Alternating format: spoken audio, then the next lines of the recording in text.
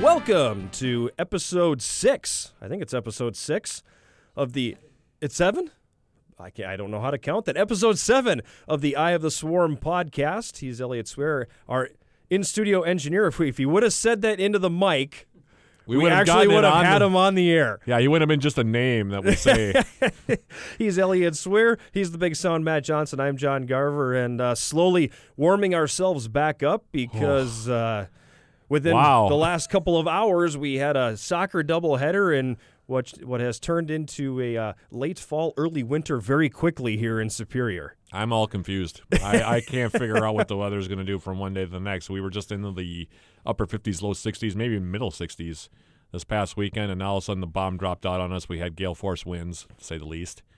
Temperatures were, in the mid-40s, if that? Well, I'm thinking of yesterday. Wind gusts reported at 74 miles an hour in Superior. Yeah, and they had to close Canal Park practically because everything flooded, and the lift bridge was inoperable because the waves were literally washing over the roadway.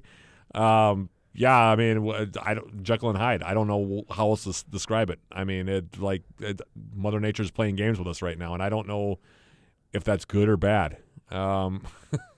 I mean, do you just accept it and roll with it?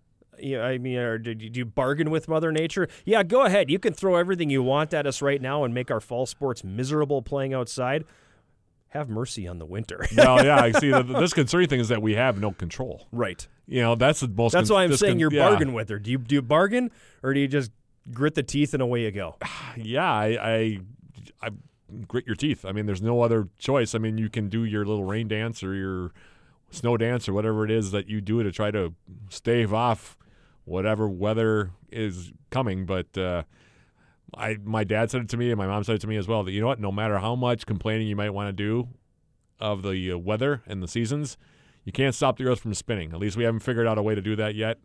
And it's a good thing we haven't, because it would destroy the planet. But, the earth is going to tilt at the same time every year, and therefore we're going to get what we're going to get, and that's just all there is to it. But, the last couple of days have been pretty intense, I'm not going to lie, including today, by the way. So, yeah, whether you're out there today gritting your teeth or chattering your teeth, good news is another championship trophy going into the trophy case at the Mertz, courtesy of the men's soccer team, with their victory today over Northwestern, an outright championship in the UMAC. Yeah, it's been a season of milestones for the Yellow Jackets. We talked about Eric Watson becoming the career goal-scoring leader at our last podcast. The Yellow Jackets played 2 games last week. Both games were significant.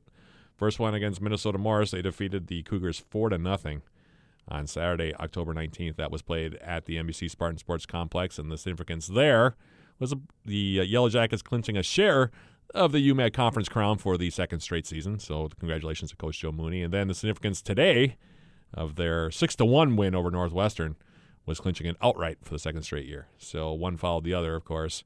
In that game against Morris, by the way, Yellow Jackets scored 3 of their 4 goals in the second half. Esteban Badillo Ramirez scored his first goal of the season, unassisted at 31:56, and the Jackets added 3 more after halftime. Eric Watson, his 12th from Blake Perry at 50:35. Miguel Ocampo with his 5th goal of the season at 51:25, and then it was Blake Perry, 10th goal of the campaign, unassisted at 75:49 to shut out the Cougars 4-0. EWS 31-3 the edge in shots in that contest, 17-2 in shots on goal. Dalton Van Kanel and Ulrich Lager split time and goal. That was the game on Saturday, and then today the game that I actually did on the radio. Yellow Jackets defeating the Northwestern Eagles 6-1 was the final score in a game that got a little bit chippy at the end. There were 4 yellow cards handed out in the game. But at the end of the day, the Yellow Jackets scored a bunch of goals. Got awarded 3 penalty kicks, which I have not seen in a really long time. Well, I can't even really think of a game where there were 3 PKs. Total.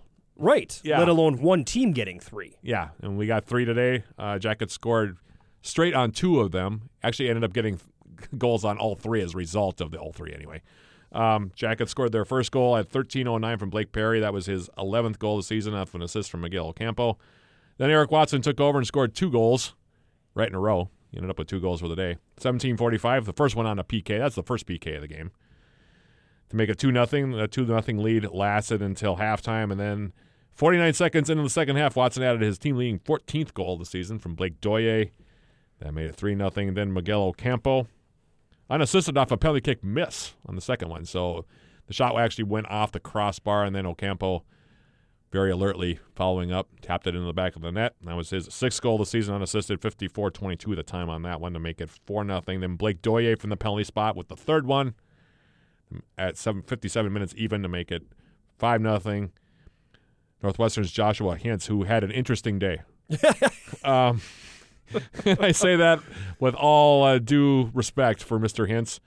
Scored at 68-32 off of a long ball, and then a minute later proceeded to get a yellow card for mouthing off to the ref, which I've never seen that combo. Usually that high of scoring the goal makes you in a little better mood, but it didn't last long for Hintz as he scored to make it 5-1. And then Archie Deerdrum, congratulations to him, scoring his first goal of the season in the last, 30 seconds, I guess. Yeah, it was late. Yeah, off an assist from Galen Coy to make it 6-1. Yellow Jackets held a nice edge in shots. Not a huge one, 15-8, 10-5 in shots on goal.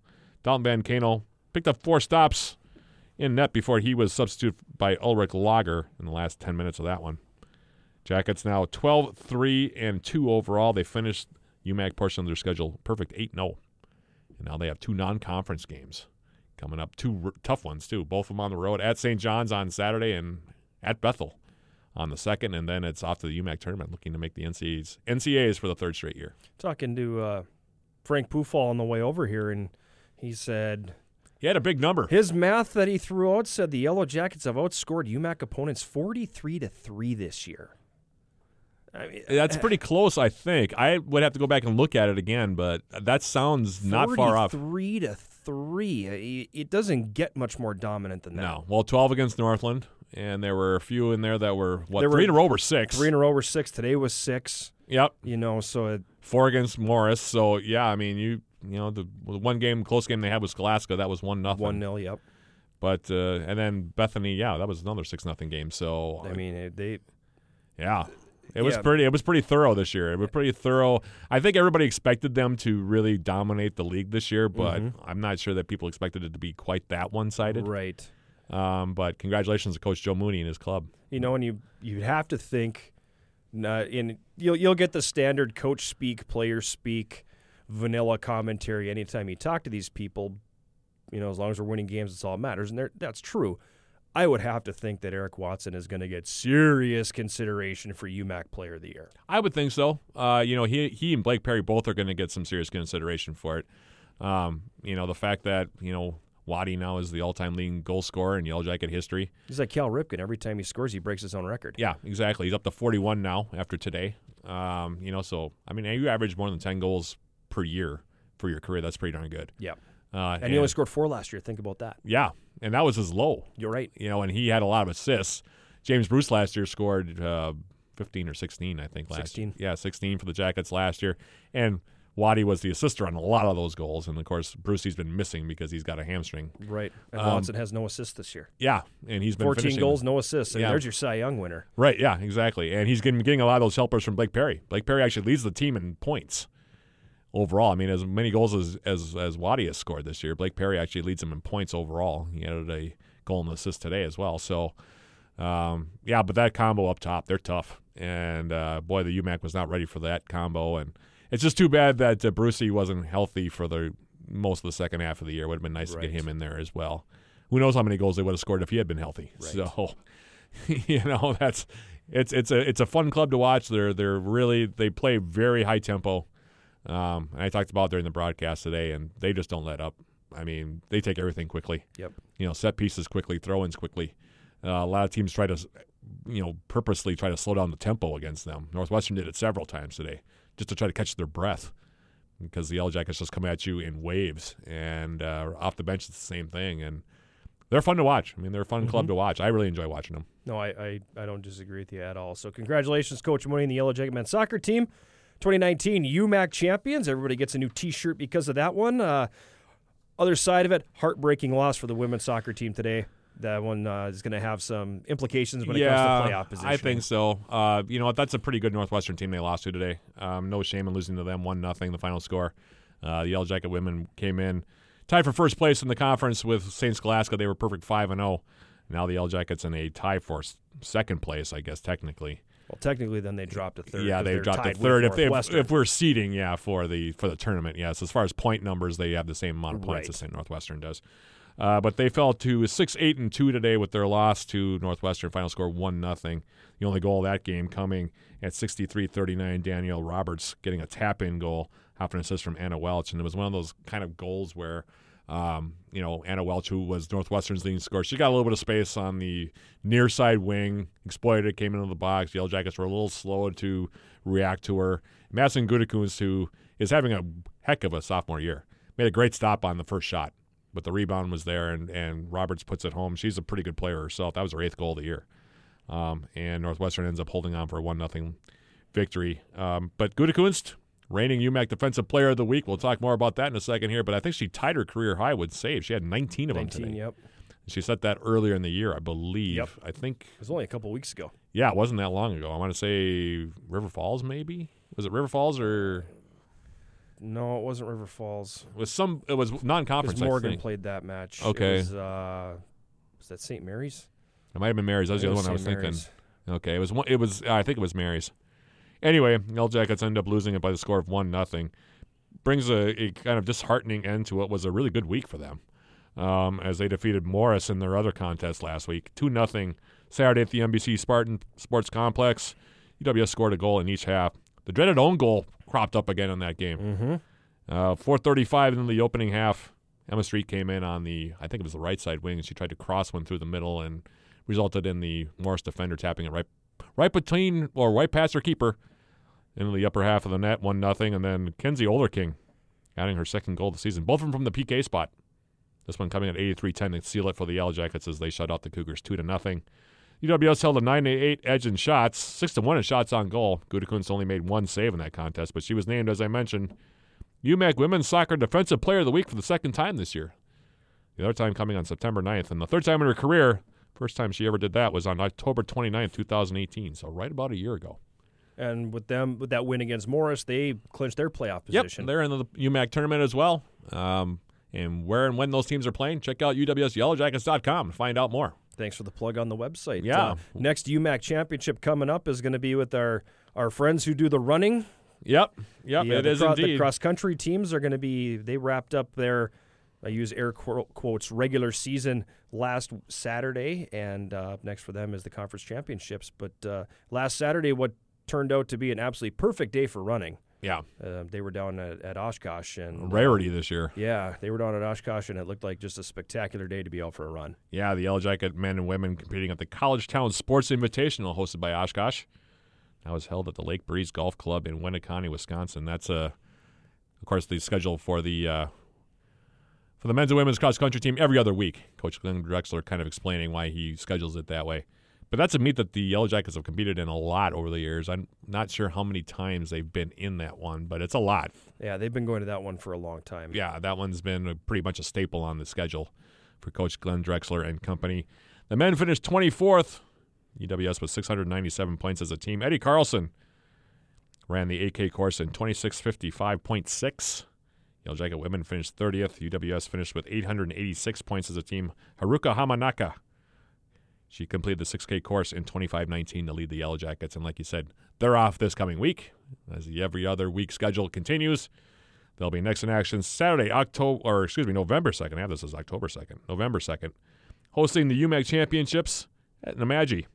Right down the road. Right down the road. Men at 12 p.m., women at 1 p.m. And hopefully we get better weather than we did for the Dan Conway Classic. That was... Well, that was just rain. I'm worried about snow for this one. Well, and see, here's the question, though, because I think we talked about this earlier during the soccer games earlier today. When does the point come where that it turns over to snow and then it sticks? And hopefully before November 2nd, or after November 2nd, right. I should say. Yeah. Yeah, that's kind of the goal. Should it not? I mean, honestly. Well, I would hope, yeah. We don't want to have 100 kids out there running this race in snow. Yeah, that would be a real bummer. But the way it's been for the entire upper Midwest in the fall, I think you could pick any golf course you want in Minnesota or Wisconsin or pretty much, the Dakotas, wherever, and you could end up with snow no matter where you're looking. Pretty much. Yeah. I mean, it's kind of gotten to that point now. I'm not sure.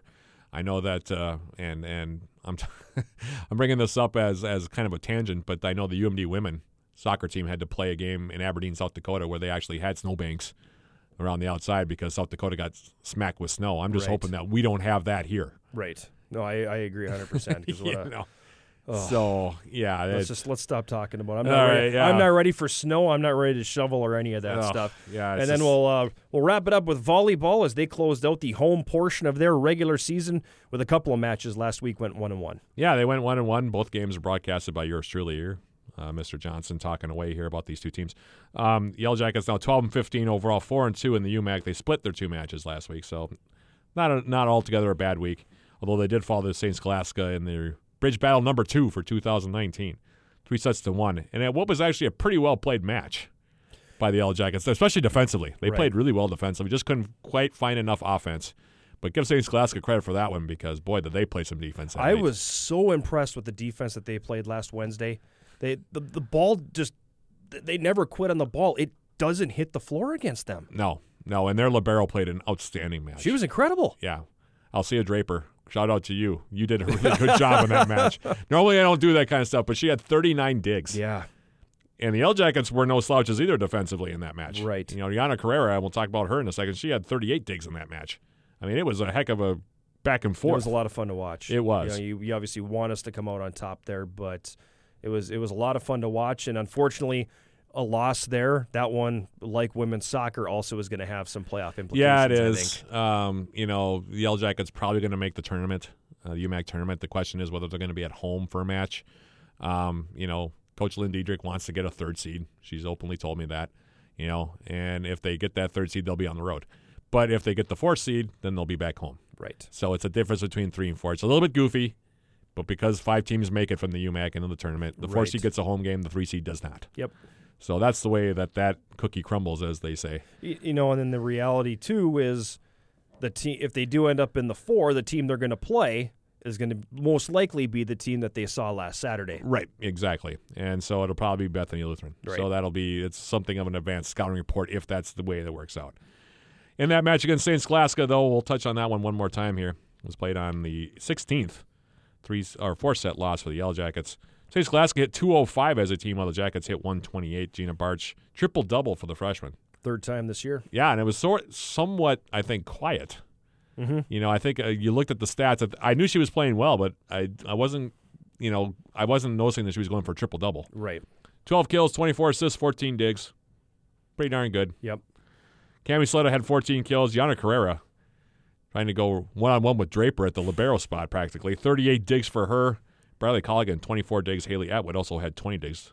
And Megan Holes had 18 assists. So the Jackets played some serious defense, just couldn't quite put the ball down when they needed it.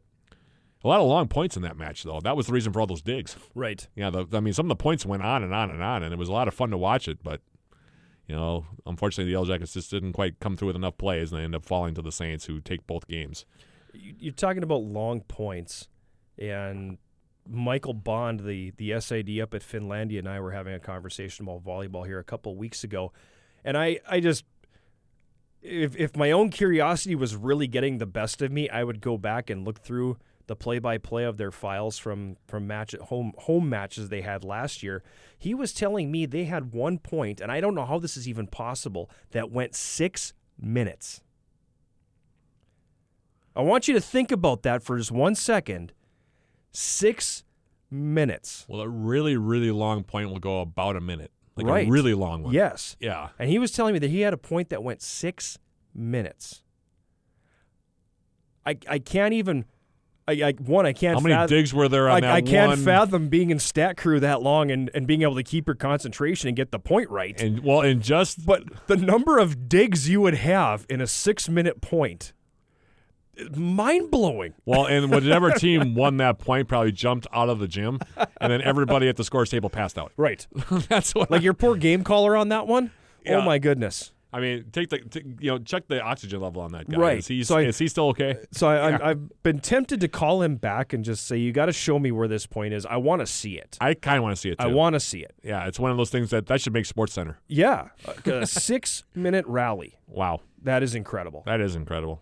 Especially, yeah, that's crazy. Anyway, I kind of hijacked the box score there. Sorry about that. Okay. But Yep. Things were a little bit less dramatic against Bethany Lutheran. The Yellow Jackets winning, I think, in an hour and 20 minutes by my watch. 71 minutes. Okay, is that what it was? It was a snappy 71. Yep. 3-0 against Bethany Lutheran. That game was on Saturday. That's their final home match, regular season home match, just to clarify, for the 2019 campaign. UWS had 259 while holding the Vikings to 0-35 hitting. In fact, the Vikings got above the 0-0-0 mark, I think, just barely in that third set. That was when they put them over, but they were negative for the first 2 sets at least. Well, they were so deeply negative in the first set. Oh, my gosh, yeah. They really struggled. Negative 118, I think they were in that first set, as I recall. Cami Sleda and Cassie Teff each had 10 kills. Gina Barch, 22 assists. Megan Holzel, 13 more. Yana Carrera rounding out another strong week for her, 18 digs. And that was the week that was for the Yellow Jacket women's volleyball team. And that was the week that was for the Yellow Jackets, period. It was indeed, yeah. It was. It's funny because we're in that crossover stage now where fall sports are starting to wind down a little bit. Now we're starting to get into the winter stuff, which leads us into our guest. Speaking of getting into the winter stuff, we're going to be joined by Yellow Jacket head men's basketball coach Greg Polkowski, who's entering his third year at the helm of the program, and we'll dive into some basketball, talk about his players, talk about his schedule, his tournament, all that good stuff, and more. Yep. When the Eye of the Swarm continues right after this.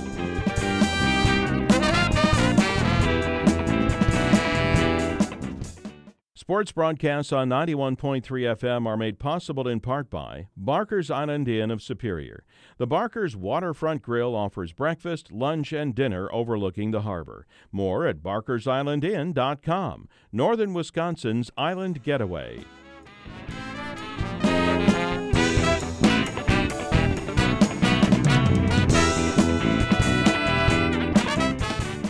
We're back on Eye of the Swarm podcast, and not that we needed any clearer picture that the seasons are changing by the weather outside today. This is Tuesday when we are recording this, but winter sports have begun practice, Matt, and we are joined by Yellow Jacket head men's basketball coach Greg Polkowski, who is beginning year number 3 at the helm of the Yellow Jackets. A little bit of excitement, anticipation now at this time of year, obviously, with everything starting anew for you. Yeah, no, and first of all, thanks John and Matt for having me. As always, this piece has been great and awesome to follow along with. So happy to be here today. And yeah, as far as the season's changing and the weather changing, the line of work has changed a little bit too. We've been on the court we're going into our 8th practice today. So yeah, the anticipation is fun. We got a lot of new guys, some returners, and some returners that are coming off a little bit of a hiatus. So yeah, it's been good, just kind of bringing all the pieces together, and things are going steadily the right way. So. We'll dive into a little bit of that, but before we get into the team and the players and everything, let's talk a little bit about you. We obviously know that you're an alum of UW Superior. You played in the program back 10 years ago now, 15 years ago. 11 years ago, yeah, in that 15, ballpark. Yeah. You know, they all kind of blend together after a while, but what does it mean to you to be the head coach of this program? It's awesome. You know, had a great experience here as a student athlete, and had the chance to get into coaching here. What would have been 11 years ago, and that really kind of kick-started everything. And as you go through your professional life or life in general, it takes different turns, and you go different places, and there's different stops, and every one of them has been awesome. And when I left here, I really felt that I was fortunate enough to have a great experience, and just hoped one day, the goal was to lead a program, and knew in the back of my head it would be great to be back at UW Superior, but that wasn't like the only goal. And things worked out that I was able to come back here, and a lot of the same people, a lot of new people, a lot of the same character and values as 11 to 15 years ago. So to be able to lead the program is awesome. To know a little bit of the history and tradition, I think helps a lot, and then be able to give back to that in a different capacity is awesome. And knowing a lot of the other alums and the pride that people have at UWS is it's been great to be a part of on the other side, and as we continue to grow things. You talk about the pride too, and I don't know if people realize it.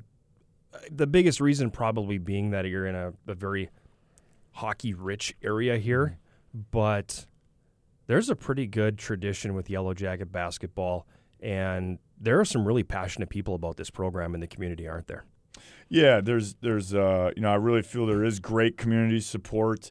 Whether it's people at every game, whether it's people just recognizing the program from afar, following from afar, whether it's on the radio or watching at home, seeing people in the community, whether it's people involved with our camps.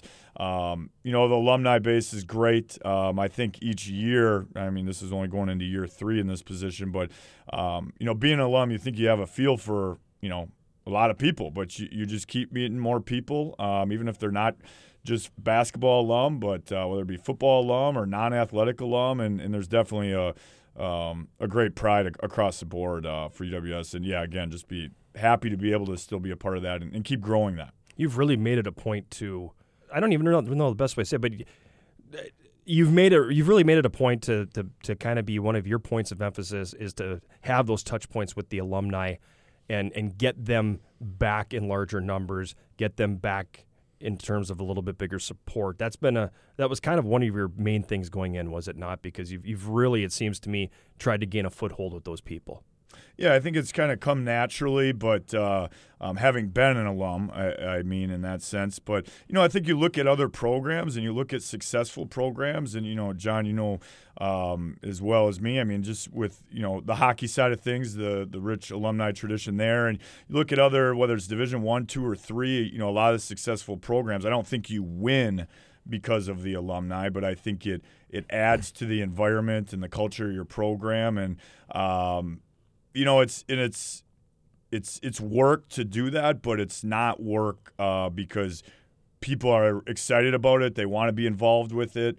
They're happy to be still connected to it. So it's in when there's enthusiasm and excitement, it makes that piece that much more fun on my end to work with, and I think we've seen a lot of growth and just continued excitement on that side of things as we keep growing things on the court too. So let's talk about year 3 a little bit now. Your third season at the helm, as we mentioned, and the 1920 Yellow Jackets. What are we venturing into here as your season gets closer? Yeah, I don't have all the answers for that yet. I think we'll know in a few more weeks. And again, at the end of the calendar year, I think will be a better dial of things. But yeah, we return. A good group of kids that were with us last year. We have 9 new players into the program, 1 being a transfer, 8 true freshmen. We do return some players that played 2 years ago. Vid Milinkovic, who was a starter for us 2 years ago in all conference, was off this past season due to injury. Colton Williams started the year for us last year, but got hurt in Game 3 down at Hamlin. So really missed the whole year for us. We're fortunate enough to have those guys back. They are in good health and continuing to progress forward. So it's kind of mixed a little bit of everything. There's returners, but we're figuring things out in practice. But there's times on the floor in practice where there's only one guy on the floor that even played for you last year. So there is returners, there is veteran leadership. We do have a big senior class with 6 seniors, but at the same time, there's a lot of new parts, and I think our depth is definitely more. I think we're much more versatile across the board than we've ever been. And we'll see where things are at. We obviously have a very challenging November and opening up with an exhibition against UMD, which will be a very good program this year. So, we're still growing, but I feel very excited. I feel very confident. You love each team, you love each program, but I would say this is our deepest and most versatile team we've had yet in the last 3 years. You brought up Vid. I want to touch on him before we dive into some of these other guys that you're going to have coming back and everything. He's a special young man, and I think anybody who is willing to go through what he went through not once but twice to come back from an injury says so much about him. When he could have gotten done with school, he could have graduated and gone on about his business and everything, and he said, you know what, no, I kind of want to go out on my terms and really leave a stamp on the program. Is that fair to say? Oh, 100%. I think Vid is a stand-up guy, stand-up teammate, stand-up representative of the university, really prides himself in his values, and I think that goes into kind of what you said. I mean, he was going to go out his way and worked incredibly hard to come back. I mean, when I got here in October of 2017 is when I met Veed, and he was just coming off injury then, and I thought it really took him, probably half that year to really get to full form, or I found out what full form was, because when I started working with him, I was like, okay,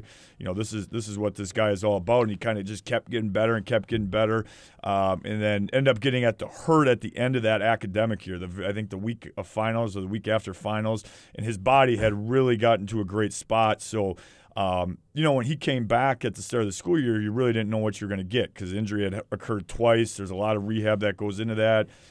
He wasn't in school last year. He went home, but he's come back at a position that I never would have thought he would be at on October 21st, 22nd, wherever we're at here. So no, he's done a great job. And that's a complete testament to his work ethic and what it means to him to be a part of this program.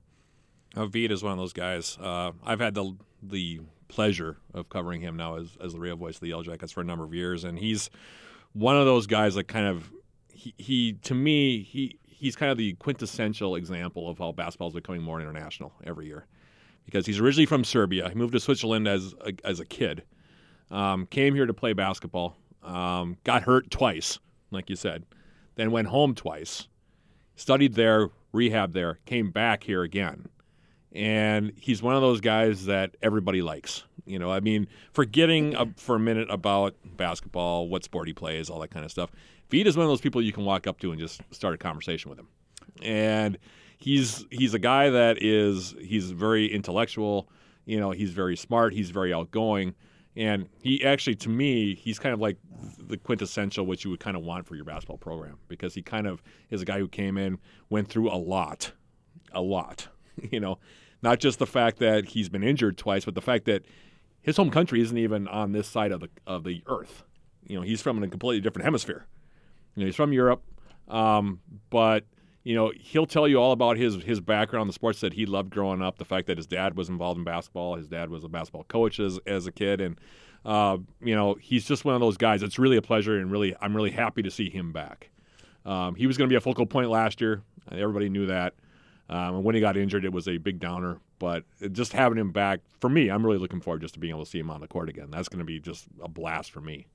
Yeah, no, he's great in every capacity. I mean, when you just see him around the team, he can connect with everybody. He's a leader. He does have great perspective. I mean, he speaks multiple languages. He's been in different countries. And, yeah, to your point about the international part of the game of basketball, I mean, I think you see it all three levels, all levels, college to the NBA to whatever it is. A big international influence, and obviously Veed came in under Paul, and grateful myself to be able to work with him. And we've had two international players come in from Spain in my time here, and he's been a great mentor, leader for them. But he's great with everybody across campus. I mean, it's not just the basketball program, it's not just the athletic department. It stretches out in the community. You talk about the community support. I mean, there's supporters in the community that they've been asking about Veed for a year now. So because he just relates so well with people. So no, it's been a pleasure to have him back with the group.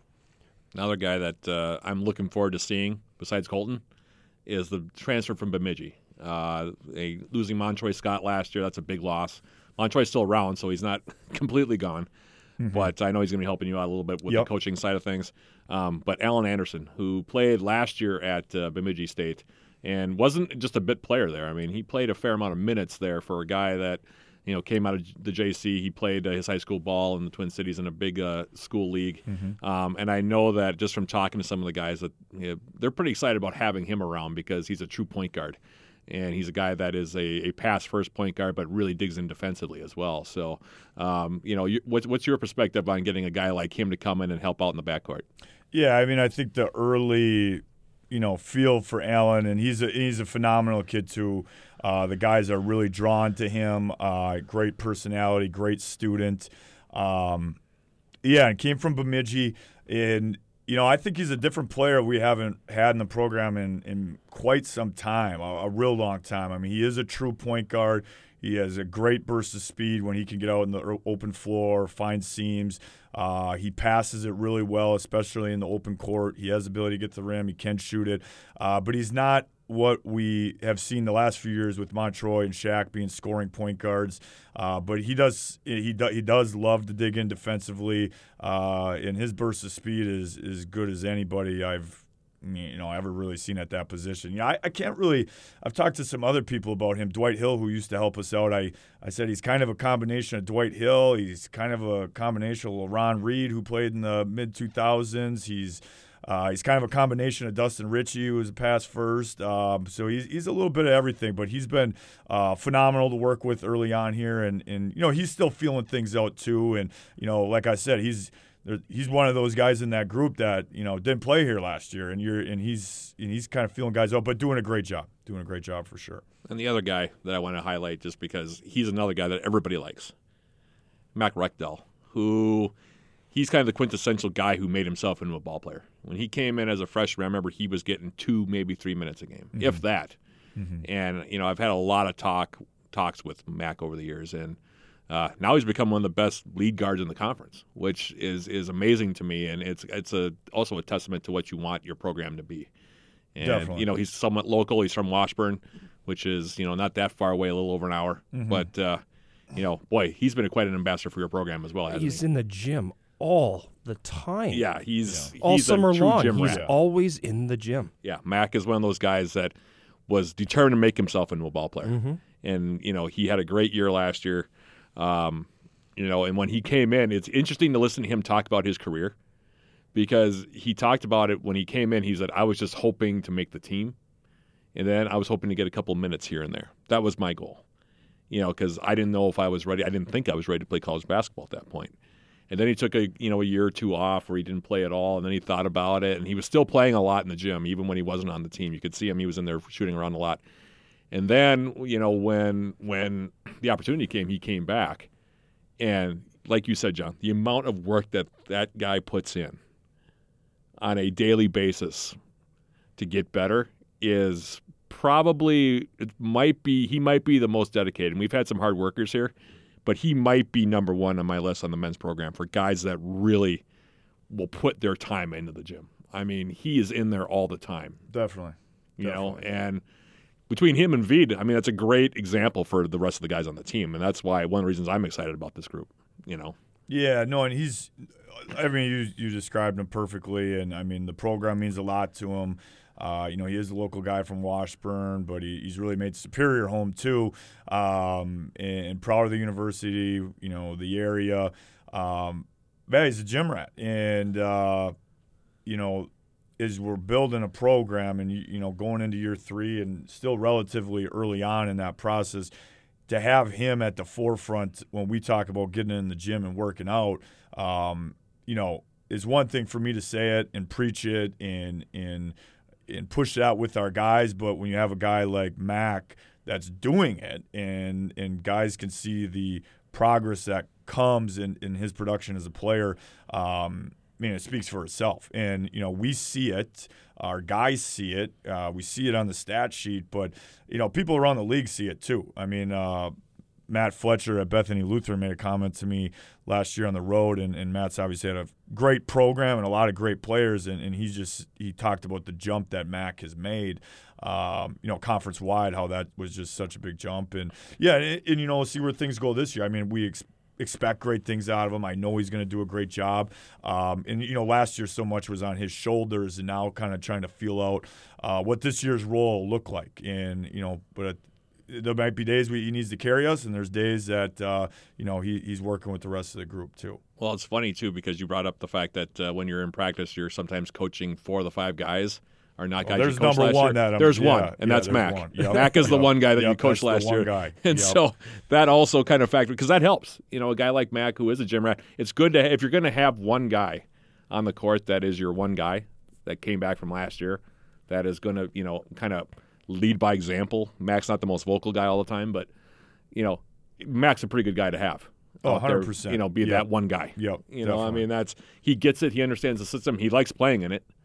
You know, and he's, when I talk to him about this team, his face just lights up. He's like, we're so deep in Bristol this year compared to where we've been. Where last year injuries really, you guys were in a makeshift kind of situation most of last year. Moving guys around, Montroy and Mac moving those guys around.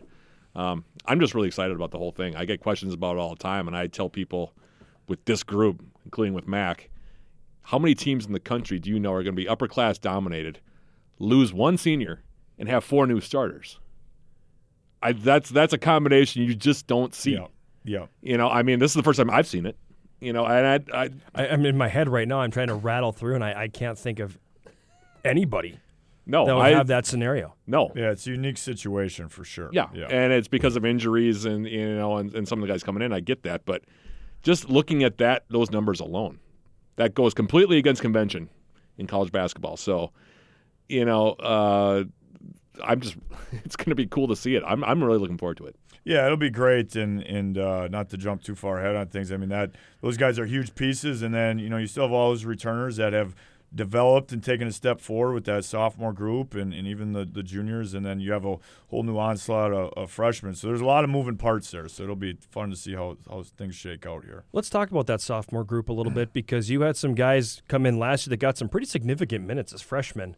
And are you expecting the normal freshman to sophomore step, or because of the experience they gained in year one, do you maybe expect them to be a little more world-wise out there and take a larger step than you would normally expect? Yeah, I think both are true. I think they got a lot of minutes as freshmen with the way our roster was built last year.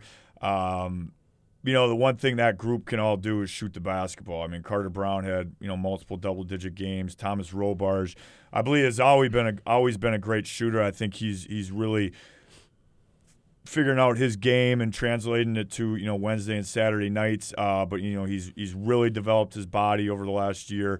Lucas Lemieux, led us in 3-point percentage last year. Adam Royal, I scored I think in every game he played in. And I'm missing others. Juwan Jenner has really developed. Ronnie Galvin's developed. All of them. Sam Dettle, that whole sophomore junior group. So they have definitely taken a step forward. So when we're in practice. It's not, we talked about some of those upperclassmen, you throw Joe Kramer in there too.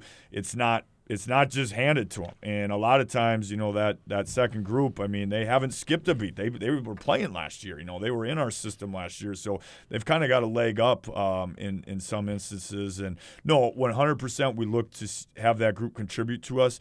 We'll see where that is. Obviously, like I said, their strength is shooting the basketball. And, Juwan Jenner, another international player, has made some huge strides. So it'll be interesting to see where they fit into things, once we get going here. I know you've got some new guys that you're excited about, too. We'll talk a little bit more about them, I'm assuming, here in a few seconds. But, that class, I think that they were put into a tough spot last year. You had a lot of the freshmen had to play a lot more minutes, I know, than you were anticipating, because you were thinking you were going to have Vita and Colton were going to be healthy last year. And that they were going to carry some of the scoring load, which will allow you to ease the freshmen in a little bit. When they both went down, now all of a sudden you're throwing these freshmen. Robarge had to play a lot at the beginning, and so did Carter Brown as the year went on. And then some of the other guys had to step up and play more minutes. You take your lumps when that happens, but guys learn quickly. And by the end of the year, Joe Kramer put together some really good games, and Carter Brown put together some really good games last year at the end of the year. And it did kind of set it up for possibly a really nice sophomore year for some of those guys. Yeah, definitely. And those guys at the end of the day, they love basketball. They love to get in the gym, and they're just phenomenal student athletes.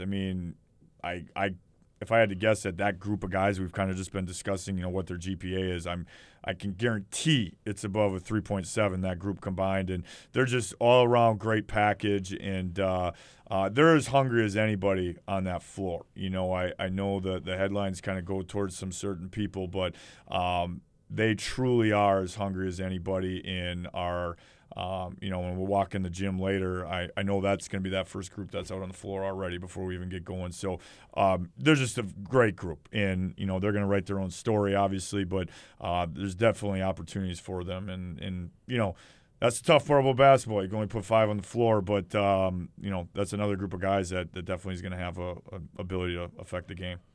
So talk about the freshman group. You already mentioned you got 9 new people coming in. with the veteran group that you have, do you have that guy or those guys in that group that can come in and make an impact as freshmen, or are they not going to necessarily get the same opportunity as the freshmen last year did because there's so many veterans in front of them? Are they going to be able to develop a little more at their pace instead of being thrown into the deep end of the pool? Yeah, and a great question, and I'll give you the same answer. I'd say a little bit of both sides because there is a big group of them. Even with our returners in Veed and Colton, we did need to address and are continuing to always address the size part of our roster and length. And we're fortunate enough to get some of that in this group with Joseph Fahrenholtz out of Chatfield, Minnesota. Great kid, tough. He's about 6'7 plus, 6'8, can shoot it. Good size to him. I think he's a guy that's going to have a chance to make an impact as a freshman.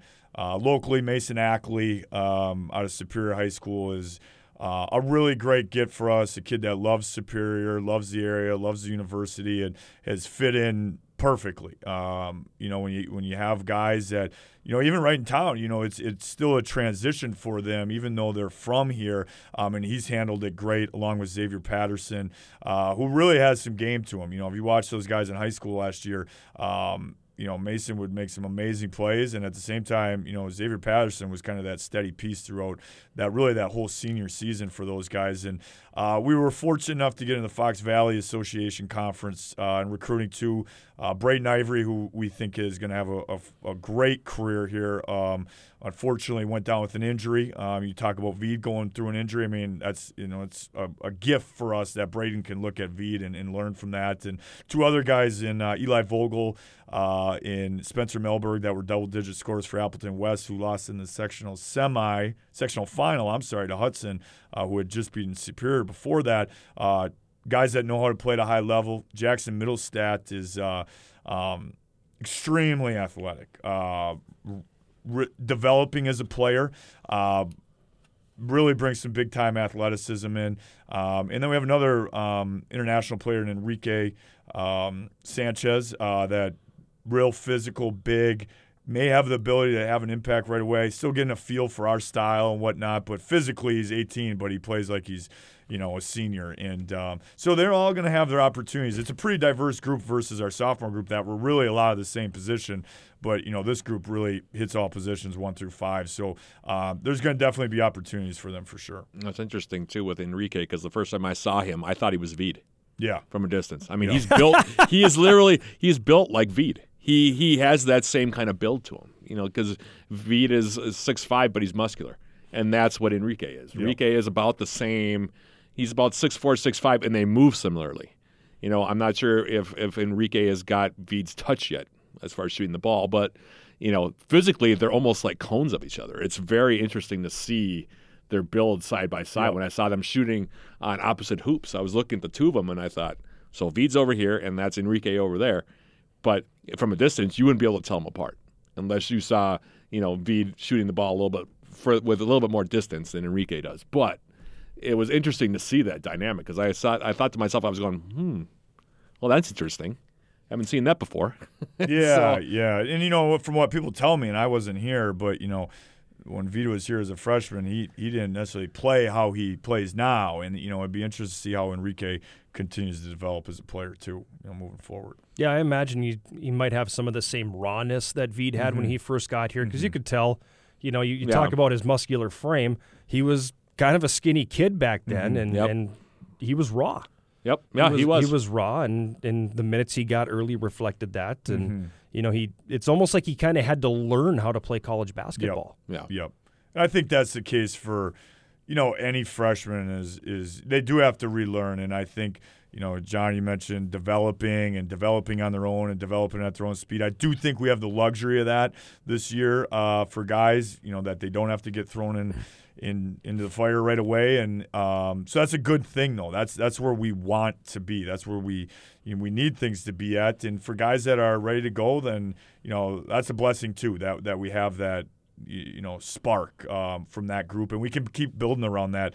As we mentioned, with 6 seniors. Well, the other thing is that I'm really looking forward to, and I'm always looking forward to basketball season. I mean, no secret there. Seeing Colton Williams back on the floor too, because Colton. he's another guy that's had some injury problems in his career. Has had a couple of them as well. But, for a guy that's 6'2", he plays about as big as you can get for a guy 6'2". I mean, he's capable of playing a 4, which is tough in college. Yeah, definitely. But he plays. I was having this conversation also the other day. For a guy that's 6'2", normally if it's 6'1", 6'2", you're thinking he's a guard. And Colton is a forward. I mean, he's a power forward in a 6'2" frame. And he plays so big sometimes.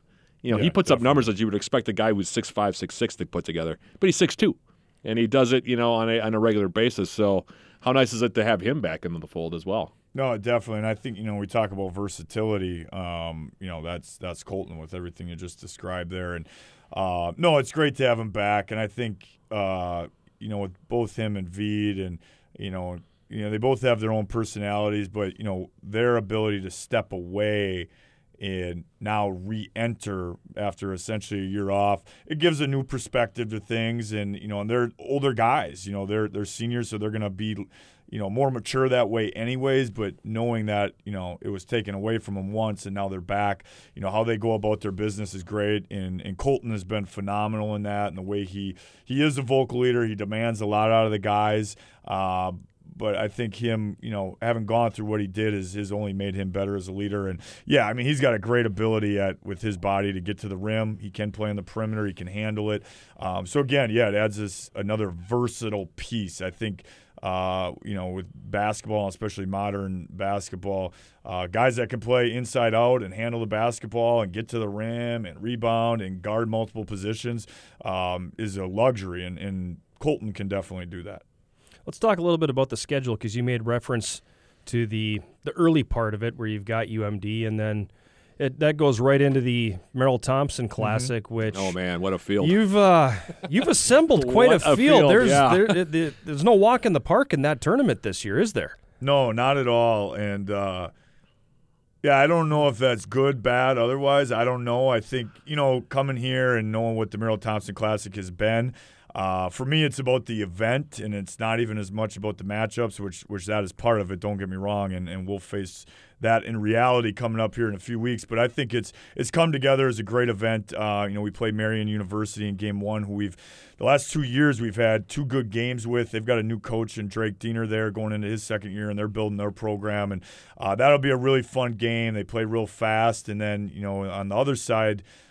In the 6 o'clock game on that Friday night is I don't think the D3Hoops.com poll is out yet, but I believe the Hoop News or one of the other D3 polls is out, and they had a couple of heavyweights. Oshkosh at 1. Well, they'll both be in it, I would think. Yeah, Oshkosh was 1, Nebraska Wesleyan, which will be at our tournament, is 2, and St. John's is right behind them at 3. So at least in that poll, you'll have number 2 and 3 in the country going at each other night 1, and then we'll be taking on either number 2 or 3 in the country on Saturday. And then, it'll be a great event. We've got Jack Bennett coming up to that event to talk to all 4 programs, former coach at Stevens Point and won back-to-back national championships. And this will be a great weekend to kind of kick the season off and have some high-level play, to say the least. I don't think people understand how good that game is going to be. And I'm disappointed that hockey's going head-to-head, because I won't get the opportunity to see that. But I don't think the people in this area understand how good those teams are. How good those 2 teams are going to be, and how entertaining of a basketball game that's going to be.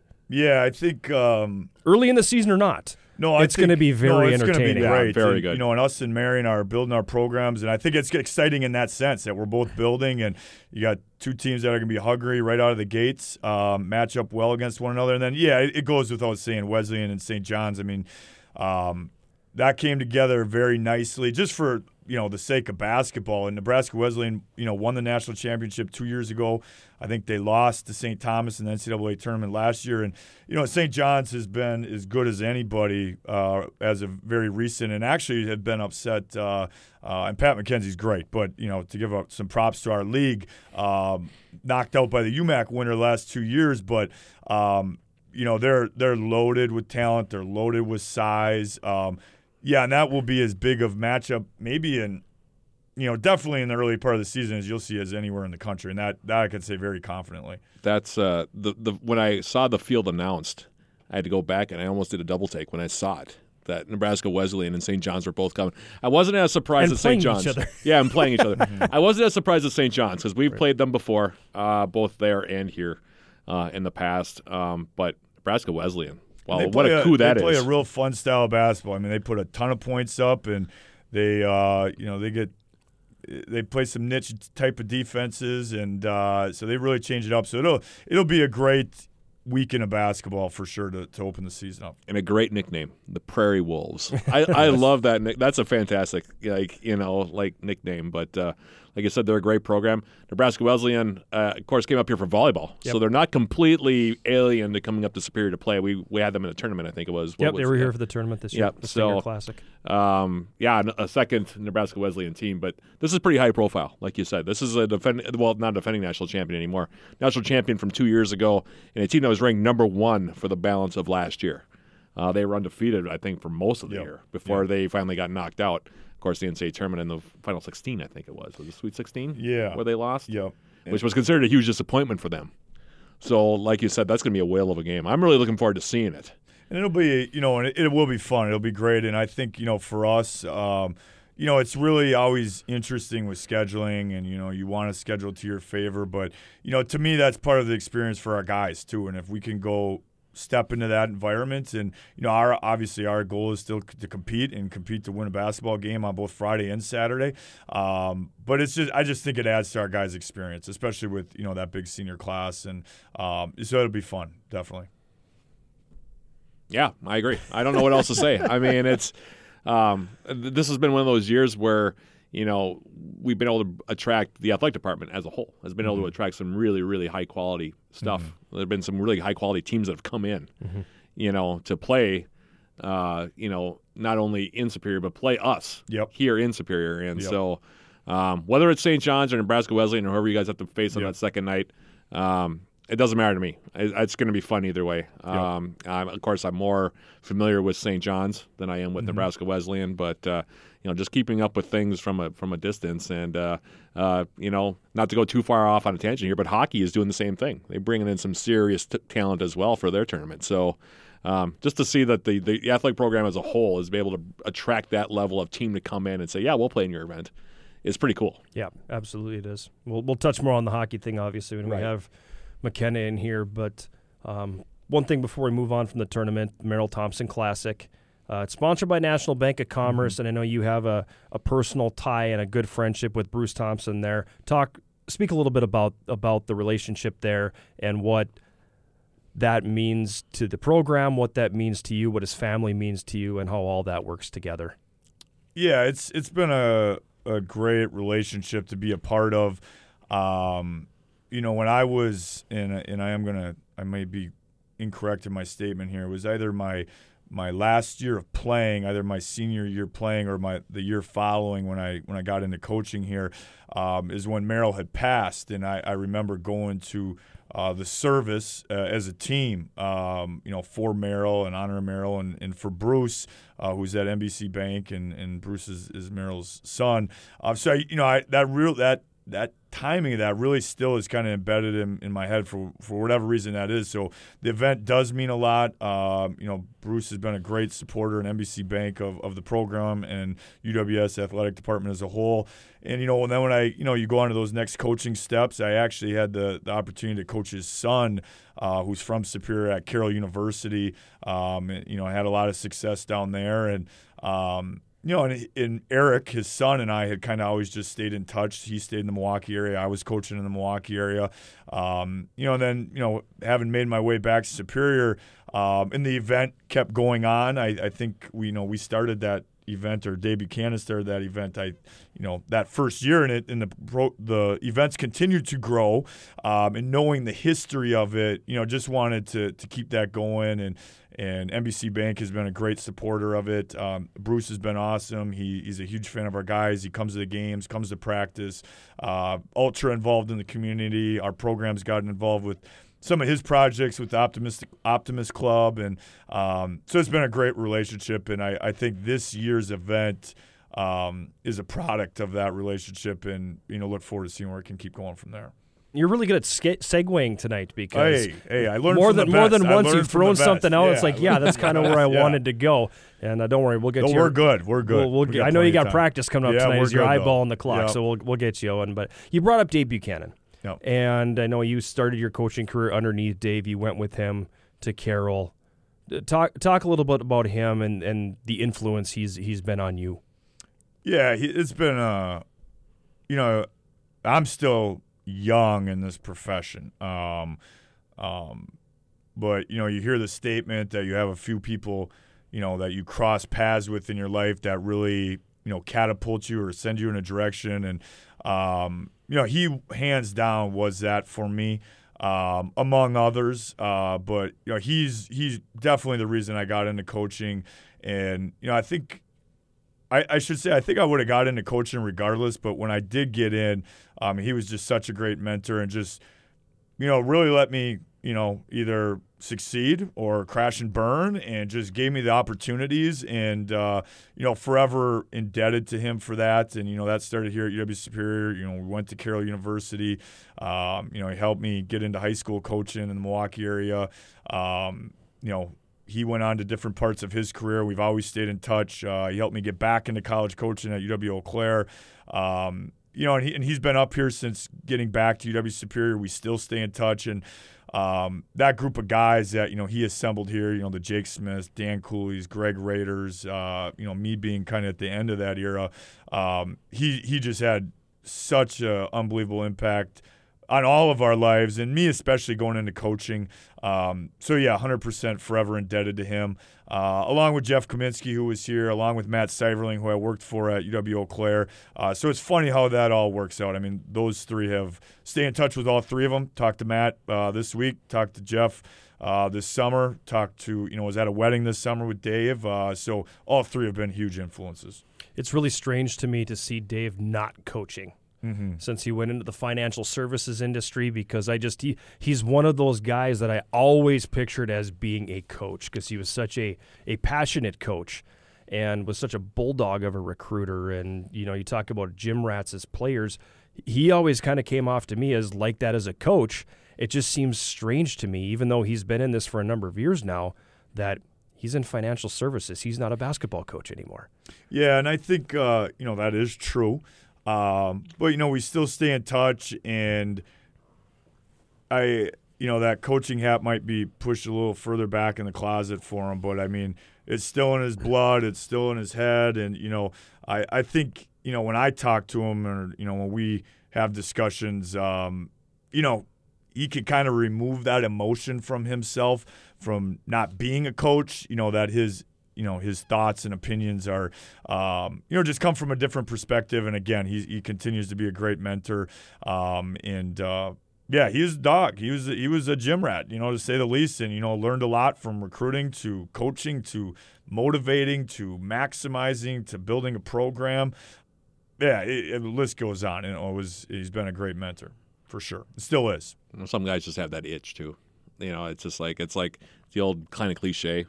You have the coaching itch, or you have the itch to play. It's one of those itches that you can never quite scratch because it's never really gone. Right. You might ignore it for a while, but it keeps kind of like, oh, I got that itch. I got to scratch that thing. Right. And that's sort of, I think for people who are involved in basketball, either at a grassroots level or all the way up to being a professional coach, people who are involved in it and people who really are dedicated to it, they just have that itch. That's the only way I can describe it. It's the same way that, people who are involved in hockey have that itch. It just is what it is. Yep. And it's either something that's in you or it's not. I can't really put it into words, but that's the closest thing I can come to it. Yeah, and ultimately, since we're on the topic, Jake Smith was at our practice this past Saturday, and so his legacy, if you will, is still going. I'm coaching and Jake's coaching.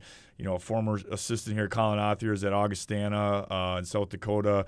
A lot of his players he had at Carroll University are still coaching. So that just shows the influence you have in a position like this. And, he did it well, no doubt.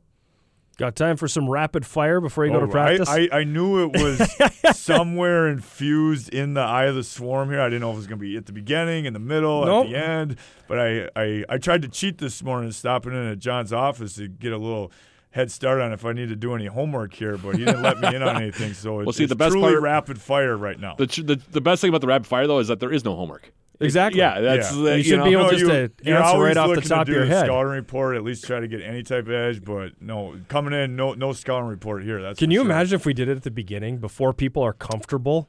Because we've had coaches that have come in and sat down and been a little nervous about the direction this is going to go, and they're kind of quiet with their first couple answers, and then by the end they're comfortable. If you did that at the very beginning, it could be terrible. Well, and I'll throw back to one of our other rapid fires. Today, in talking with women's soccer coach Alison DeGroat, I brought up her sandwich, and everybody in the office that was in there, because the assistant soccer coaches, 2 of them were in there, and they both turned and looked at me like, "What is this all about?" And she kind of was like, "Well, blah blah blah," and then she didn't even fully remember everything, although she was talking about. She did bring up the cherry pepper idea. Yep. But everybody was like, "Ooh, what is that?" And then we started talking it out, but. Yeah, so if you don't know what we're talking about, it's episode 3. So just so you know, what you do say here may filter over into more conversations. Oh, I have no doubt. I have no doubt. That part I do know. Actually. Okay, yeah. That's the only thing I know when it comes to this. I walked in, this is the way it goes. And I walk into Coach DeGroat's office and I say, "Can I get an interview?" "Yeah. By the way, we should try your sandwich sometime." "Yeah, the sandwich." And everybody started talking about the sandwich. So and I had to tell everybody how impressed we were. Absolutely. Yeah, with what she came up with. But go ahead, John. Start with rapid fire. Not to put any pressure on you, Greg. Hey, but it's all good. The rapid fire always starts the same, at least in the first conversation we have with coaches, and that one would be, if you are not a coach, what are you? Oh, if I'm not a coach, I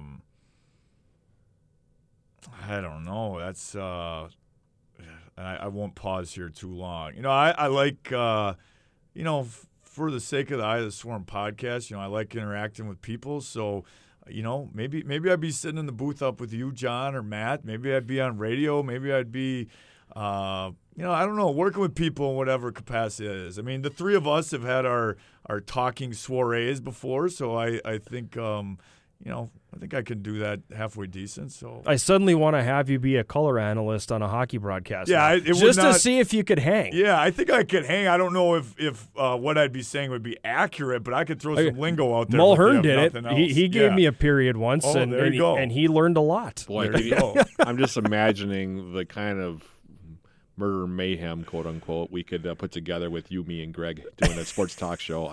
I'm trying to put this together in my head, and I'm trying to be like, wow, can you imagine some of the stuff that we would come up with in here? I don't.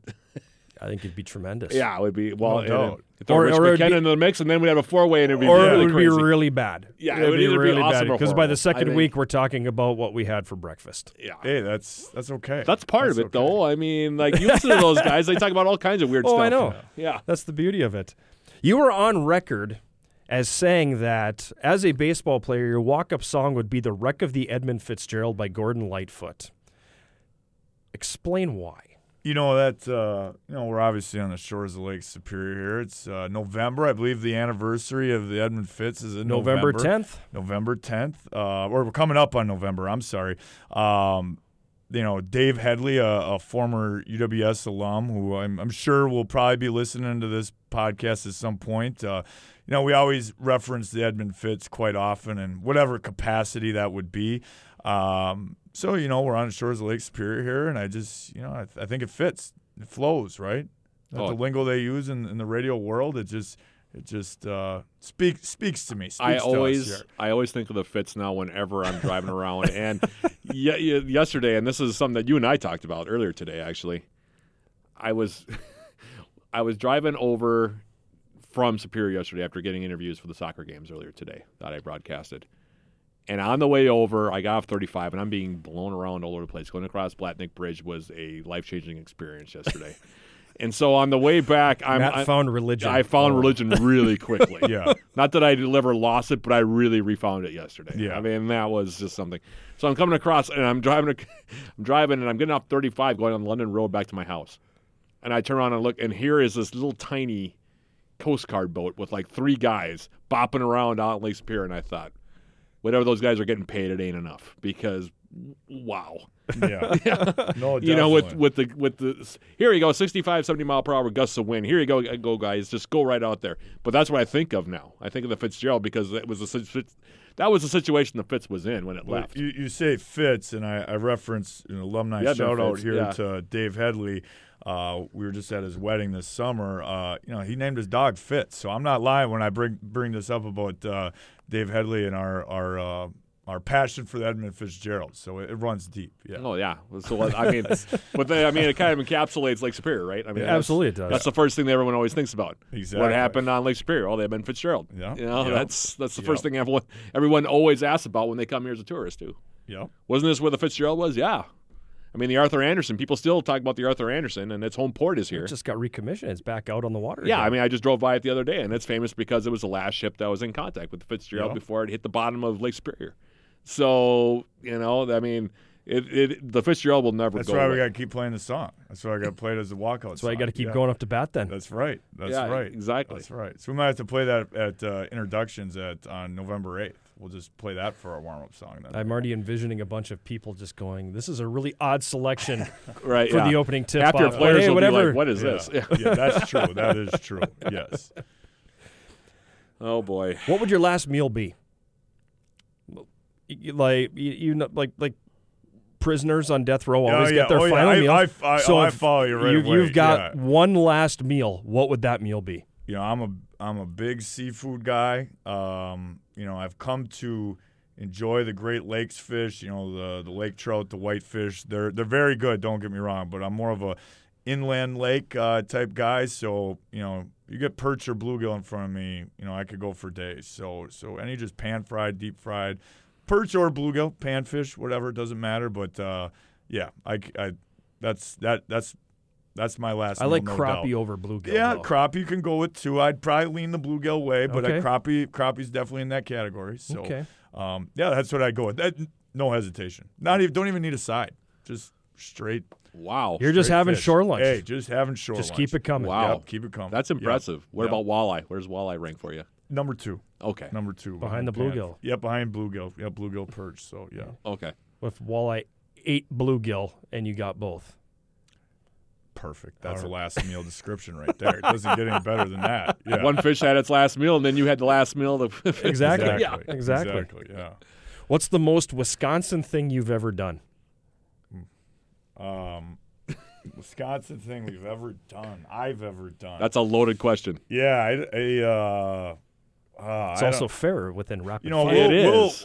We'll go back to some alumni here, specifically Dave Headley again. It was I don't know if this qualifies as a Wisconsin thing or not, but we played at this would have been my senior year, so it would have been I think in the 07-08 season. It would have been it would have been the 08 side of it. Later in the WIAC season, we played down at UW Stevens Point on a Saturday. Got back late, about a 5-hour bus ride, and the Packers played in the NFC Championship the next day against the New York Giants. And I think if I'm recalling, I don't know how many overtimes that went into or whatever it was.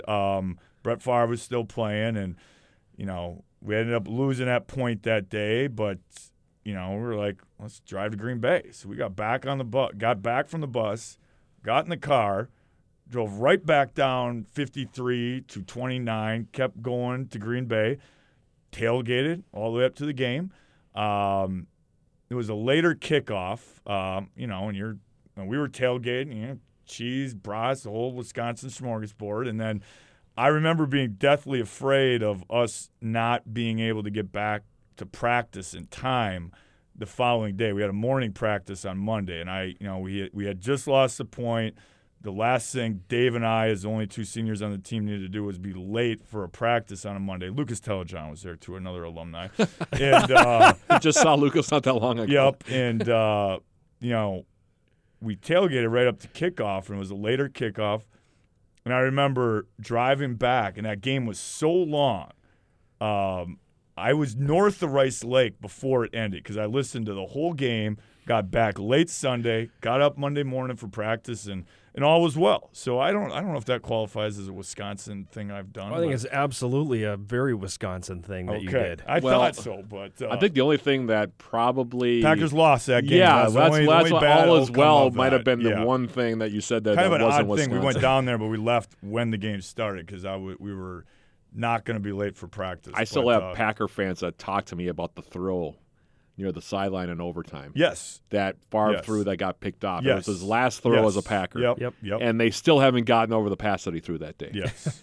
Yeah. And it was brutally cold that day. It was really cold. I remember that. I mean, you had the Ice Bowl, the NFC Championship versus Carolina Panthers, and that game I think are like the top 3 coldest in Packer history. Yeah. It was freezing. And I don't know if we were necessarily dressed the right way there, but I was still in Ashland at the time, and the entire town of Ashland went into a period of mourning after that throw by Brett Favre. And I don't know if there's some people I think who still haven't gotten over it. Maybe since the Packers have gone back to a Super Bowl now with Aaron Rodgers. Right. I think that might have eased it a little bit. But that last throw by Favre, boy, that stuck in people's craw for a long time, and I don't know if it still sticks in yours or not. But definitely, I can remember listening to it vividly just south of Rice Lake when that play occurred there. So I listened to it on the radio as well. I heard Wayne Larrivee and Larry McCarron's response. That was the dagger. That was. It didn't quite. I mean, Larry does his grunt, his groan when something bad happens, and Larrivee did his usual, which is "Oh my goodness," which is usually what he says when something has gone really wrong. Right. Mm-hmm. And that's what he said right after that throw. Mm-hmm. My goodness. Mm-hmm. And that's when you knew it was trouble. Definitely. But the fact that you drove all the way over there, did the tailgate thing, and then came back for practices. That's very Wisconsin. That's very Wisconsin. Yep. So you're a coach, and you are recruiting a young basketball player named Greg Polkowski. What does your scouting report say? Oh, definitely rapid fire. It'd be funny if you asked some other people this question, what their answer would be. Can. You probably even pull some film up there. I'd say decent mid-range, versatile, limited to his left, undersized for the post, maybe not great skill on the perimeter, but can do it all, or can play all positions, or willing to play it all. But I'll be the first to say there was many players that were better than myself that have went through this program. But no, I just love to be a part of it, and hope I contributed. And I think that's what the scouting report would say. I think I don't know if I'd be the guy that the opposing coach would be double teaming or sending help defense on. They might even give me some shots. I don't know, but I would hope that I'd call their bluff and burn them on that decision. Don't cover Polkowski, whatever you do. All right, so follow-up question. Yeah. You're a coach, and you're recruiting a young player named Stephanie Polkowski. Oh, definitely. What does your scouting report say? Oh, don't bite on the pump fake. In more ways than one. Literally her go-to move, and she's got a pump fake. She's throwing around the house all the time too. So you can't bite on the bait. You just gotta stay to your principles and just stay down on the floor. Watch what you do at home and just don't bite on the pump fake. That's the only thing you need to write on that scouting report. I feel like this is real and figurative all at the same time. 100%. And I think she would. Way to read between the lines there, Matt. Yeah, that scouting report I do have right. I know that scouting report better than my own. So. He's Greg Polkowski, the Yellow Jacket men's basketball coach. We're going to take a break, and we will come back with more of the Eye of the Swarm right after this.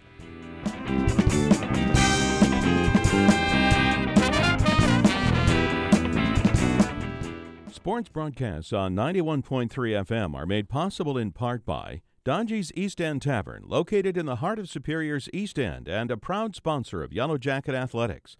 Ken Mertz and Mertz Rookie Insurance, a full-service agency with more than 35 years of experience offering all lines of personal and commercial insurance. 866-378-4936, online at mertzrookieinsurance.com. Burnix, local distributors of Pepsi and proud supporters of UW Superior. And by Northwest Outlet, family-owned and operated for more than 60 years, offering a full line of sporting goods, footwear, clothing, and outerwear. 1814 Belknap and Superior or at northwestoutlet.com.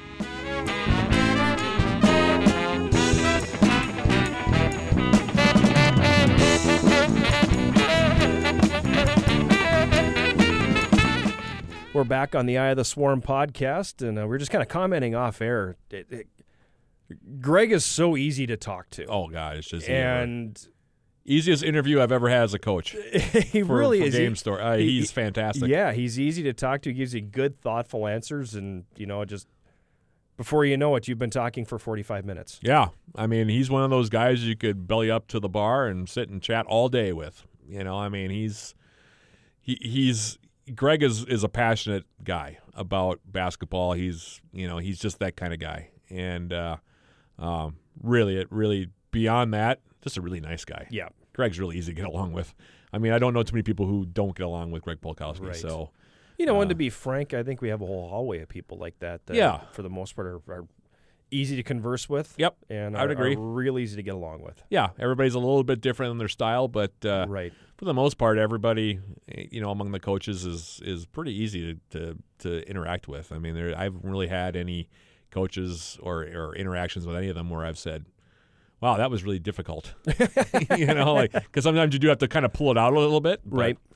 Everybody's style just a little bit different, and for the most part, all the coaches are pretty darn approachable.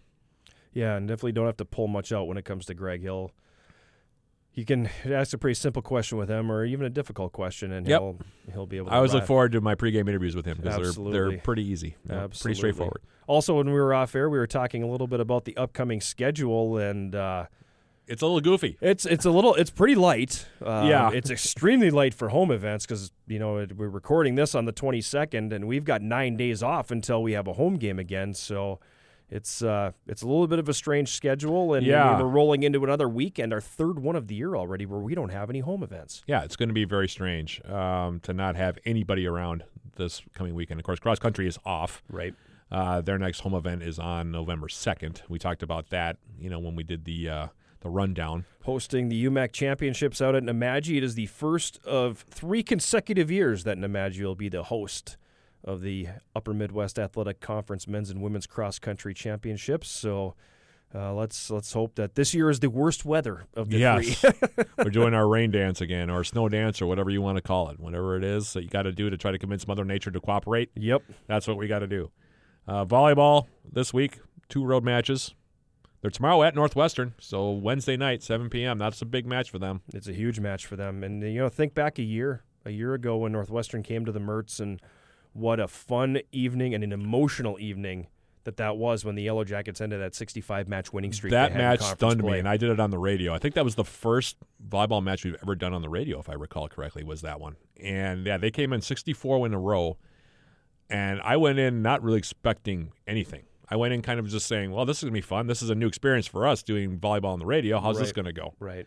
And they won the first set, and then they won the second set, and then the third set. And you just sort of – it felt a little bit strange, to be honest with you. And I think they were taken aback a little bit as well. Right.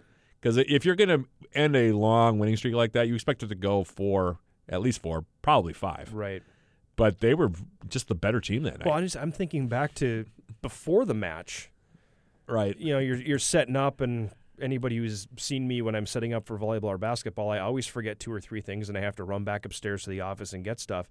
And I had people coming up to me going, we're not going to get blown out tonight, are we? Can we win a set? Is it going to be bad? And Northwestern's really good. Right. I mean, they're only a year or 2 removed from going to the Final Four. Yeah. They're a legitimate Division III power, and the Yellow Jackets handled them with ease in that match. Yeah, it was very strange to watch it because I like you remember a couple of years ago when that team won. I forget how many matches they won that year, but I mean they had one of the best players in the country. A girl named Jessica Peterson, who was just fantastic. Right. She was truly one of the best players in the country. Yep. And that team was just stacked. I mean, they had a team that could have competed with anybody. Yep. And as it turned out, we were right when we said that because they went to the Final Four that year. Right. And that was right in the middle of this winning streak. So when you put that into context, you start to realize that, Northwestern's had the run of this league now for a long time. And it was almost to the point where you're kind of taken aback, because we had it with the women's basketball team up until last year too. It was the same kind of thing, right? Where everybody just knew they were going to lose as soon as they hit the court with us, right? And that was sort of where Northwestern was, except a little bit longer, because I think we were into the Where were we? We were at 50-something, I think, in a row. I have to go back and look. I'd have to, yeah. I want to say 50. I want to say we're in the 53 or 54. Yeah, something like that in a row. Right. Add 10 more to that, and that's where Northwestern was when we played them. Right. And that happened, and then I think the rest of the conference went, whoa, oh my gosh. Yeah, it was kind of an eye-opener. They can be beat. Yeah, exactly. Because it hadn't happened in 5 years. Yeah, it had been a long, long time. And Northwestern, to their credit, was very classy about it. They're a classy outfit. They always have been. But yeah, that was an eye-opener. Mm-hmm. I was not expecting that at all, and I think the crowd kind of sensed it just by the way the players were reacting. Right. Just because the players were getting really excited, and you got the sense that this was something big. Yep. That was happening. And, because as that match continued to unfold, we were just better that night than they were. No, yeah. And that was just the way it went, you know? But so this will be the first meeting for them, I believe? Since that match. So we'll be interesting to see how that turns out. Yep. That'll be 7 p.m., of course, at Northwestern down at the Erickson Center.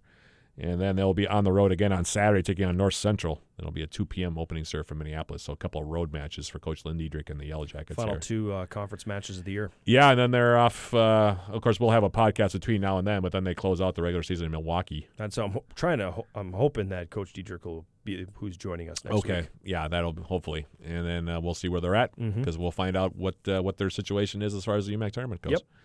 Yep. Men's soccer, having clinched now the outright conference title. They're now done with conference play for 2019, at least the regular season part of it. They have 2 games on the road coming up this week. And they're at St. John's. They only have 1 game scheduled for this week before we do another podcast. It's on the 26th, this coming Saturday, 2 p.m., the opening kickoff against St. John's in Collegeville. That'll be an intense affair. Yeah, usually is. Yeah, that'll be – those are 2 teams that don't necessarily like each other a whole lot. Yeah, that tends to go from a simmer to a boil pretty quickly. Yeah, and the Yellow Jackets will have one more non-conference match that we'll talk about in the next podcast against Bethel. That'll come up on the 2nd, so a week from this coming Saturday, or this coming weekend, I should say. But that game with St. John's, buckle up, folks. That one's going to be a rough and tumble affair. 2 o'clock again, the opening kick there down in Collegeville. Women's soccer, meanwhile. They will be on the road as well for another rough and tumble contest week from today. So they're off this coming weekend. They got a week to collect themselves. It's probably good, though, because I think she's got some players that are a little nicked up, some nagging injuries that they could probably stand to have a couple days off. Yeah, a couple of players are a little bit banged up right now. We don't want to drop too many names, but, they got a little bit nicked up today, and hopefully they'll be healthy next week. They'll be taking on St. Scholastica, the bridge battle, on the 29th, so a week from today, 3:30 p.m., the opening kick at Saints Field. And I believe that's the first meeting for those 2 teams since the Yellow Jackets knocked them out of the UMAC postseason last year. Exactly, so a couple of notable contests coming up for those teams, each of those teams. So that's what's on the docket for this next week. It's a light week. It's a very light week. Yeah, I mean, it's like you said, the fall sports are winding down a little bit and gearing up for their playoff run, and winter sports are ramping up. You've got the hockey teams are scrimmaging some opponents here over the next couple of weeks, and a week from Friday, women's hockey's rolling. Yeah, they're playing for real. So what's the? I mean, I don't want to get too in depth in this, obviously, because we want to bring this long podcast a bit to an end here quickly. Right. But what have you been hearing from anybody about what the 2 teams are looking like? Any general ideas? No. Really? Mm-mm. Okay. No, I've been oddly enough, I've been unplugged a little bit. That's what being a father does to you. It does. It definitely changes some things, and I've been a little bit unplugged with it. And the first time I'm going to see the guys on the ice is going to be Friday night when they're scrimmaging St. Scholastica. I'm going to stop in there, and we're going to do some training with the new stat students and everything in a low pressure environment, and kind of a dry run. Yeah, and this will be the first time that we had a chance to see the teams at all. And then they got Finlandia on Saturday afternoon, so I think we'll pop in and see that. But and hopefully get some photos and stuff. But this is I don't know a lot. I know still fairly young. I know that Coach McKenna on the men's side has kind of rebuilt from the back out with 2 new goaltenders and 5 new defensemen coming in. So it's going to look a little bit different on the back end, but I know that he's awfully excited to be coaching this group of young men, and I think I've said it for years. If anybody who's been a regular listener of mine on the air, I've said it for years. Anybody who's been a regular reader of the way I see it, has seen me write it, that better days are ahead, and I feel those better days are here now. Okay. And they played really well at the end of last year. They played extremely well down the stretch, and I feel like the good taste that it left in everybody's mouth is going to go a lot further than the negative taste that had been left in years previous was a detriment, if that makes any sense. Right. So I think there's an excitement about it, and I think this is the year where it is going to take a step, and the year where everybody's going to, who's followed the program for a long time, goes, okay, now this is what I was used to seeing. Okay, let's have some fun. And I feel like that's where this is going. And on the women's side, they're a veteran team. Yeah. He's only got 4 newcomers. So they're a veteran team. They're upper class heavy. And, I know he relies on those upper class players. So I think they're looking at last year as more of an aberration, just kind of a perfect storm with injuries and just offense coming from no place. And I think they believe that the pieces are in place there where they're going to be able to put things back together a little bit and get back to what people were accustomed to seeing from them too. Yeah, well, that's what I'm hoping for. I mean, I had a chat with Colton Bates, and he's pretty excited about it. Mm-hmm. I mean, those guys were raring to go, and I just happened to run into him at the MWC, and he was kind of telling me a little bit. And I know Connor Hamonic was excited too because he talked to me a little bit. So I think we're all waiting to see men's hockey and women's hockey come back to prominence, and really looking forward to it when it happens. Oh yeah, absolutely. So I'll have more of a scouting report on next week's podcast after getting a chance to check some of that over the weekend. Awesome. Yeah. So this is another bit of a long one here, but did some good work today. When you get rolling with Greg Polkowski, hey, we can't be held responsible for where that thing goes. No, I mean we've already been. At least I've been on the air for, a long time today. Yeah. Give the vocal cords a rest, man. Yeah, I think I might need to go and take a little bit of a respite here. He's our engineer, Elliot Swear. He's the big sound, Matt Johnson. You're hearing Dr. Greg Moore and the Full Metal Jackets taking us out. I'm John Garver. Thank you for listening to The Eye of the Swarm.